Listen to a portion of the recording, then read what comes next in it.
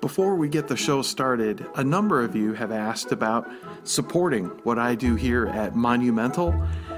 I now have a mechanism on my website for that to occur. Just go to mattministry.com, and click on the support page. You can make a one-time or recurring support gift. Your financial support provides me the help with resources and, more importantly, time to make more of what you hopefully enjoy. So go to mattministry.com and click support if you'd like to help. Your support is deeply appreciated.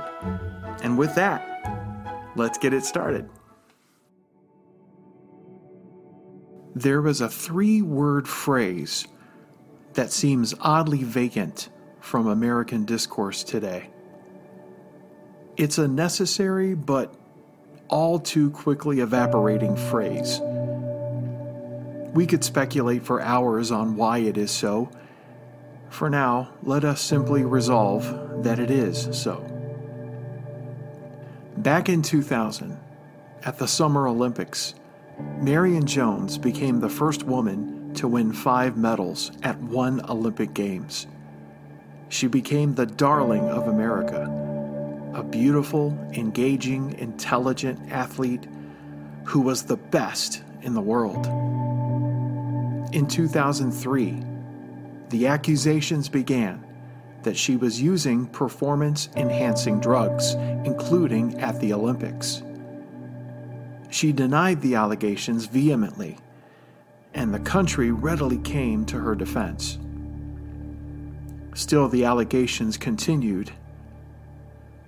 The allegations eventually led to an investigation by the FBI into a lab in San Francisco that was manufacturing the drugs that could fool drug tests. Jones told the feds she did not take anything illegal, but finally by 2007, her house of cards came crashing down. She would make a plea deal with investigators and be sentenced to 6 months in prison.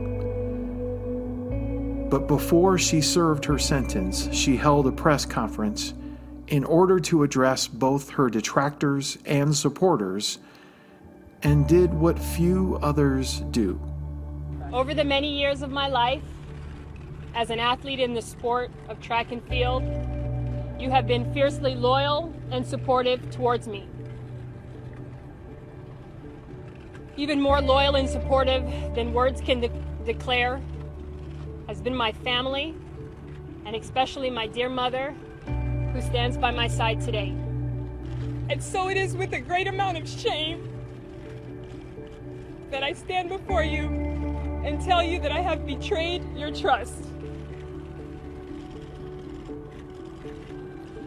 I want all of you to know that today I pled guilty to 2 counts of making false statements to federal agents.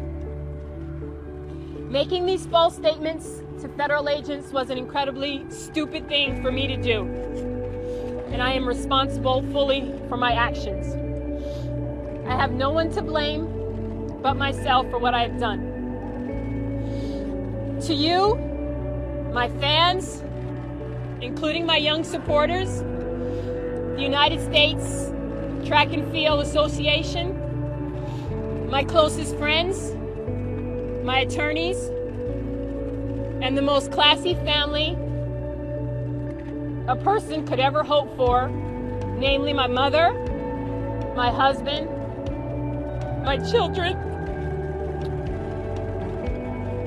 my brother and his family, my uncle, and the rest of my extended family.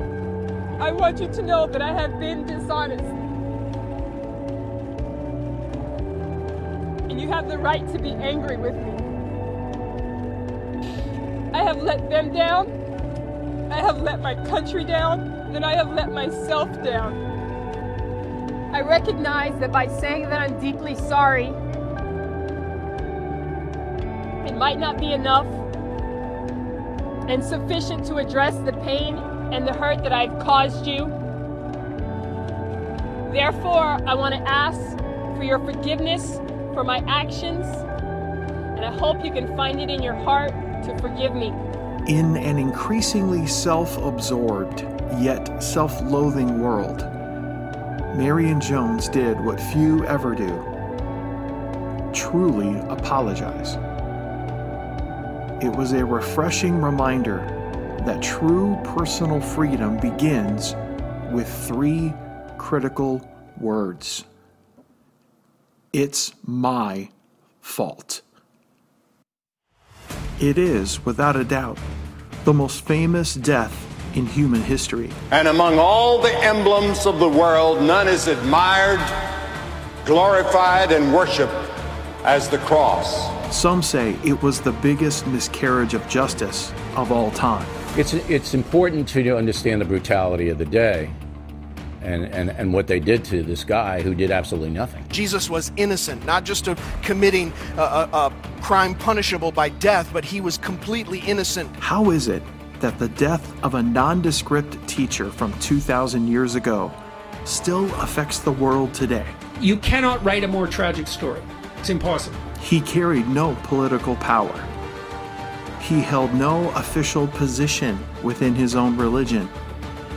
Yet he managed to gain the attention of oppressed citizens, the outcast, the downtrodden, the forgotten, then religious officials, soldiers, and eventually the Roman Empire itself. Oh, the people love him. He's known as a healer and an exorcist.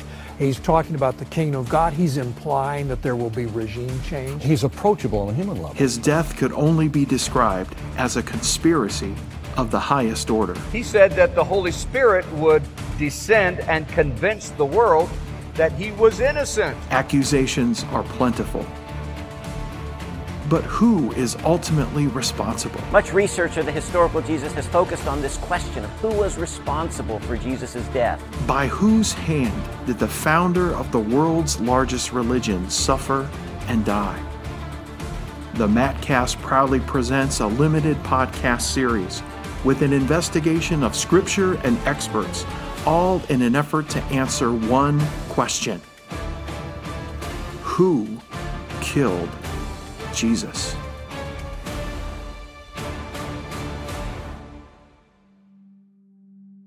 Thank you for joining us for episode 4 of Who Killed Jesus. My name is Matt Anderson. Over the last few weeks, we have done a rather intensive investigation into who is at fault for killing the most innocent man who ever lived. We began with the most obvious suspect, the Roman soldiers who beat Jesus beyond recognition and nailed him to the cross, upon which the Savior eventually died. Then we widened our approach to the only one who could give the order for the beatings and death penalty to occur, the Roman governor Pontius Pilate. But even a cursory reading of Scripture necessitates that Pilate would not have gone to such lengths on his own. External pressure was applied by the religious leaders of Jerusalem to the point that Pilate was put into a political corner. Jesus' own countrymen saw him as imminently dangerous and in need of the ultimate punishment. So that settles the matter, doesn't it? Well, to me, it begs the question, why would the God-man feel the need to be here among us in the first place? Do we go the route of Greek mythology that man is some plaything to the gods and the deities occasionally disguise themselves in flesh out of maybe sheer boredom or a self-aggrandizing need to be admired, doling out punishments to those who don't meet their expectations? Not in the least. For as we will see, there is something far more cosmic, far more eternal at play. People often wonder why the cross was necessary at all. Why did Jesus do what he did? Why didn't God the Father simply just forgive? as if to wave a magic wand and instantly forgive his creation. Why was Jesus' death so severe if God the Father is who he is? Well, it revolves around two main concepts. First, there is what sin does. And secondly, there is who God is. So to fully understand Jesus' entrance onto the world stage, we must return to the beginning. We must go back to Eden to see the entrance of sin into God's created beings and created world. Genesis 3, verse 1. Now the serpent was more crafty than any other beast of the field that the Lord God had made. He said to the woman, "Did God actually say, 'You shall not eat of any tree in the garden'?" And the woman said to the serpent, "We may eat of the fruit of the trees in the garden, but God said, 'You shall not eat of the fruit of the tree that is in the midst of the garden, neither shall you touch it, lest you die.'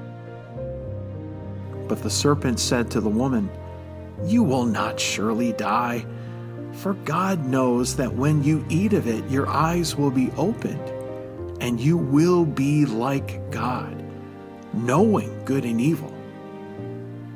So when the woman saw that the tree was good for food, and that it was a delight to the eyes, and that the tree was to be desired to make one wise, she took of its fruit and ate. And she also gave some to her husband who was with her, and he ate. Then the eyes of both were opened, and they knew that they were naked. And they sewed fig leaves together and made themselves loincloths.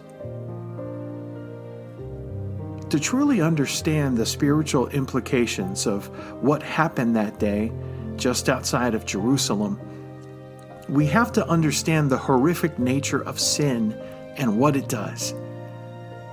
What was the original sin? There have been many great theological papers and books on the subject, and they all no doubt contribute beautifully to our understanding. But to me, at its root, sin carries one prevailing message: I will be God. This was the temptation of the serpent. If you eat this fruit, you will be like him. He was sowing distrust in the relationship between creation and creator. And that relationship would then continually be disrupted because of the response of the created. Adam and Eve wanted to be God. And sin entered the spiritual atmosphere of our world. And sin thoroughly and completely destroys everything in its path. Romans 5:12. Therefore, just as sin came into the world through one man, and death through sin, and so death spread to all men because all sinned. For sin indeed was in the world before the law was given, but sin is not counted where there is no law. Yet death reigned from Adam to Moses, even over those whose sinning was not like the transgression of Adam, who was a type of the one who was to come. This is what sin does. It demands to be God. It demands that we overthrow our maker and creator and make ourselves the object of worship. The connection between God and humanity was fractured. Now man desired to be God. We as sinful human beings would find God to be our biggest obstruction to our happiness. We want to be God. We want to be in control. We know how to find happiness and satisfaction in our life. This cannot be accomplished unless we push God as far away from us as possible. Ephesians 2, verse 1.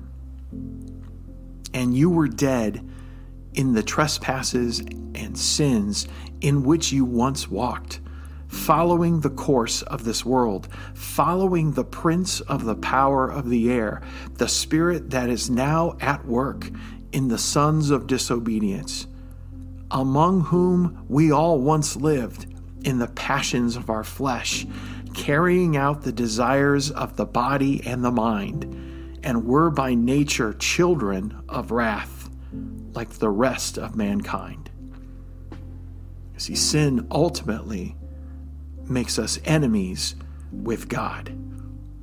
Here is R.C. Sproul. The Bible says that we are not by nature simply indifferent to God, but we hate him. The desires of our hearts are only evil. Continuously. We don't want God in our thinking. We don't want to think about him. We don't want him to press the imprint of his general revelation into our brains. Stay away. Go away. Sin makes us enemies, but secondly, sin also makes us debtors. It never delivers what is promised and leaves us with a load of debt and shame over our choices. We have broken God's law, and now a spiritual debt must be paid. But it is a debt I cannot pay back. Have you ever had that feeling in the middle of the night if you find yourself in financial difficulty? You wake up seemingly from a restful sleep, and the first prevailing thought is how much you owe. And how in the world are you ever going to pay it back? And then you realize you cannot go back to sleep because of the weight of debt. That's the spiritual weight that sin brings upon us. We cannot make up for the sin we have committed. We cannot pay it back. In fact, the evil interest upon it only seems to grow on a daily basis. We can't make up for it. This is what sin does, and it has eternal consequences. Here again, R.C. Sproul. We are debtors who cannot pay their debts. I am completely helpless to pay that debt. There is nothing I can do to atone for my own sins. And people say, you Christians worry too much about sin. After all, to err is human and to forgive is divine. And everyone's entitled to one mistake. We have entitlement programs of every conceivable kind. And we include it now, an entitlement program of sin before a righteous God. God gives you the title to commit one sin. Yeah? Soul that sins shall die. One sin is all it takes to send you to hell forever. Romans 6:23 reminds us that the wages, proper payment for sin, is death. This is what sin does. Sin makes us enemies with God. Sin makes us debtors. But then also, in addition to what sin does, we have to examine who God is. First, God is holy. He is the absolute personification of everything beautiful and perfect. Sin cannot exist in his presence. Here is Billy Graham. You'll never understand the Old Testament with all of its blood sacrifices. You'll never understand the Bible. You'll never understand the death of Christ on the cross till you understand that God is a holy and righteous and pure God, and he cannot even look upon evil. God Almighty will not coexist with sin. Not only because sin demands complete allegiance, but more because God is so holy and perfect in every way. Sin must be dealt with by him. It must be obliterated like a cancer in the body. God is also just. He is the almighty, perfect judge in all matters. Like any good judge, he will not be bribed, coerced, blackmailed, or unduly influenced by outside parties. He has no bias and cannot be bought off. He will neither be swayed by tears nor impressed by accomplishments. He judges rightly because he is right. And part of that judgment is his handling of sin. Because of his perfection, sin must be dealt with appropriately. It must be punished. Cancer cannot be treated with ointments and bandages. Something much more severe is necessary. How much more dealing with the horrific nature of sin? Again, R.C. Sproul. Because the judge of all of the earth is holy. The judge of all of the earth is righteous. The judge of all of the earth is perfect in the administration of his justice. If a judge sits on a bench and excuses every lawbreaker who is brought before him, never sentence anyone to punishment, such a judge is not just. Such a judge is not good. If God is holy and God is righteous, and there's no if to it, since God is righteous, not only will he punish sin, he must punish sin. Not only Adam and Eve, but all of us, because of our actions, because of our willful choices, because we indebted ourselves with sin and selfishness, because we made God an enemy and demanded that he get out of our way in our pursuit of fulfillment, we have placed ourselves in his judicial crosshairs. We have absolutely no defense, no explanation for our choices. And besides, he is the Almighty One, and we cannot stop him. We deserve nothing but destruction and death. It is easy for us to morally compare ourselves to who we consider the worst among us. We find what we consider to be the most heinous in our society, and we use them as a measuring rod to temporarily relieve us of our guilt and shame. But our guilt will not be assuaged. Our debt remains. Romans 1:18.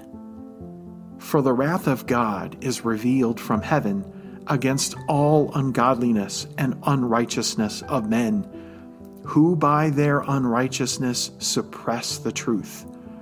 For what can be known about God is plain to them, because God has shown it to them. For his invisible attributes, namely his eternal power and divine nature, have been clearly perceived ever since the creation of the world in the things that have been made, so they are without excuse. This is not the feel-good preaching that many opt for these days, but the wrath of God is a very real thing. All of us deserve it. All of us are without excuse. Inherently, we all know he is real, that he exists, and he will not idly sit by and allow sin to have its way among his creation. The agnostic knows it, the atheist knows it, the God-defying know it, and the churchgoer knows it. We all have it coming.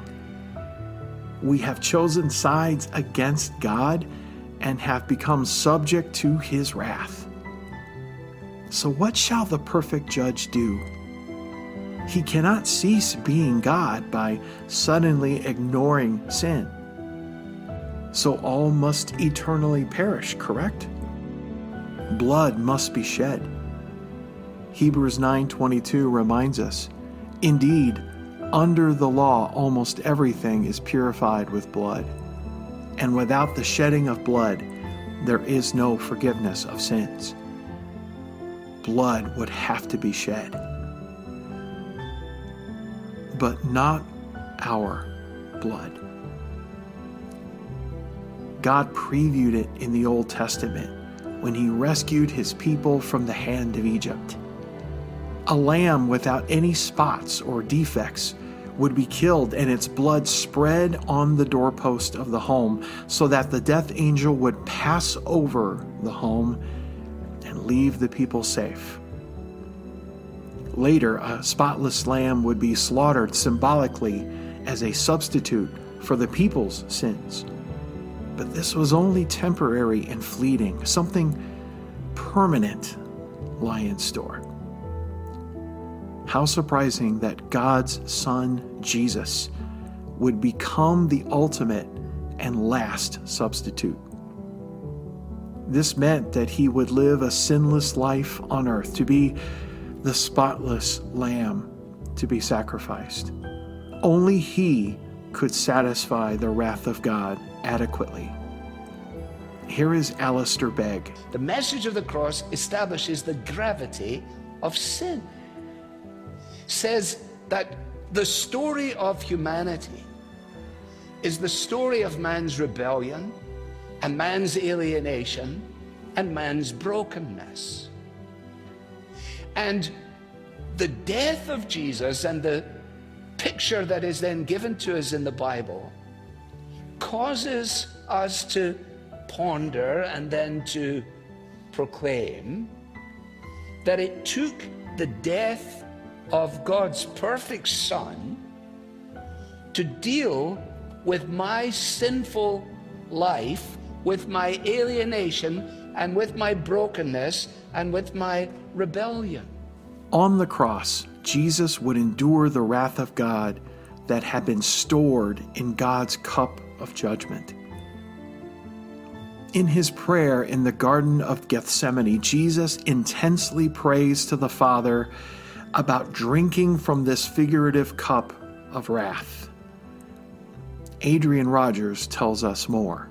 He knows what he is about to face. And he says, Father, if it be possible, let this cup pass from me. Now, the cup is a metaphor for suffering. There was a cup that Jesus must drink from. What was in that cup?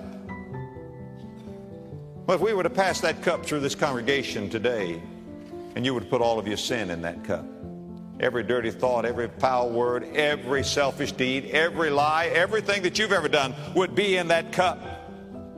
And then go back through time from Adam and Eve up until the time when the trumpet shall sound and time shall be no more. And let them put that in that cup. Put rape in that cup. Put sodomy in that cup. Put arson in that cup. Put lasciviousness in that cup. Put drug addiction in that cup. Put demon worship in that cup. Put vileness and filth in that cup.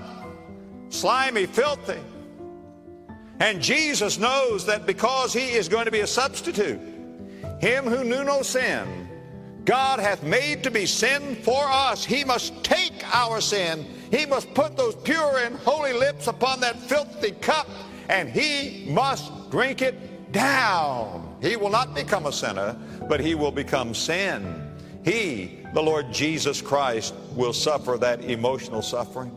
Certainly not to minimize the physical torment and pain Jesus endured in episode 1 of this series, but the true pain of the cross was not the crown of thorns or the lashes upon his back or the nails in his hands and feet. The brutality of the cross is found in Jesus taking the cup of God's wrath meant for us and drinking every last drop of it upon himself. He took on every theft, murder, lie, affair, lustful thought, and so on, upon himself. There is a theological term called propitiation when it comes to God's wrath. Some believe that word propitiation, that it means appeasement or deflection. But author Jerry Bridges offers maybe a better use of the word. He believes the word more means exhausted. In other words, Jesus exhausted the wrath of God. Jesus endured the true pain of the cross. In becoming our perfect substitute, he exhausted the wrath of God himself upon himself. I know our world is especially obsessed with pronouns these days. So listen to these pronouns from Isaiah chapter 53. Who has believed what he has heard from us? And to whom has the arm of the Lord been revealed? For he grew up before him like a young plant, and like a root out of dry ground. He had no form or majesty that we should look at him, and no beauty that we should desire him. He was despised and rejected by men, a man of sorrows and acquainted with grief. And as one from whom men hide their faces, he was despised, and we esteemed him not. Surely he has borne our griefs and carried our sorrows. Yet we esteemed him stricken, smitten by God, and afflicted. But he was pierced for our transgressions. He was crushed for our iniquities. Upon him was the chastisement that brought us peace, and with his wounds we are healed. All we like sheep have gone astray. We have turned, every one to his own way, and the Lord has laid on him the iniquity of us all. He was oppressed and he was afflicted, yet he opened not his mouth. Like a lamb that is led to the slaughter, and like a sheep that before its shearers is silent, so he opened not his mouth. By oppression and judgment he was taken away. And as for his generation, who considered that he was cut off out of the land of the living, stricken for the transgression of my people, and they made his grave with the wicked and with a rich man in his death, although he had done no violence, and there was no deceit in his mouth. Yet it was the will of the Lord to crush him. He has put him to grief. Pastor Greg Laurie sums this up by reminding us of God the Father's role at the crucifixion, as well as getting to the crux of the underlying question of this podcast series. God was the master of ceremonies at the cross. Isaiah 53:10 says, it was the will of the Lord to crush him.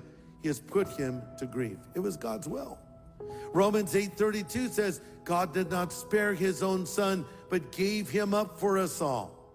Romans 3:25 says, God put Christ forward by his blood to be received by faith. Why do I bring this up? Because sometimes the issue comes up, who killed Jesus, right? And sometimes anti-Semites will say, the Jews killed Jesus. Others might assert the Romans killed Jesus. Let me say something that might shock you. Ready for it? God the Father killed Jesus. In effect, he sent his son to the cross. Oh, sure, the religious leaders played a part in it. Sure, the Romans played a part in it. But if you want to get real technical, I killed Jesus. You killed Jesus. Because it was our sins that put him on that cross. So there you have it. Unlike the world's method of constant blame and deflection, I cannot blame society, inequities, injustices, a dysfunctional or even abusive family, or any other setback or disablement in my life. I killed Jesus.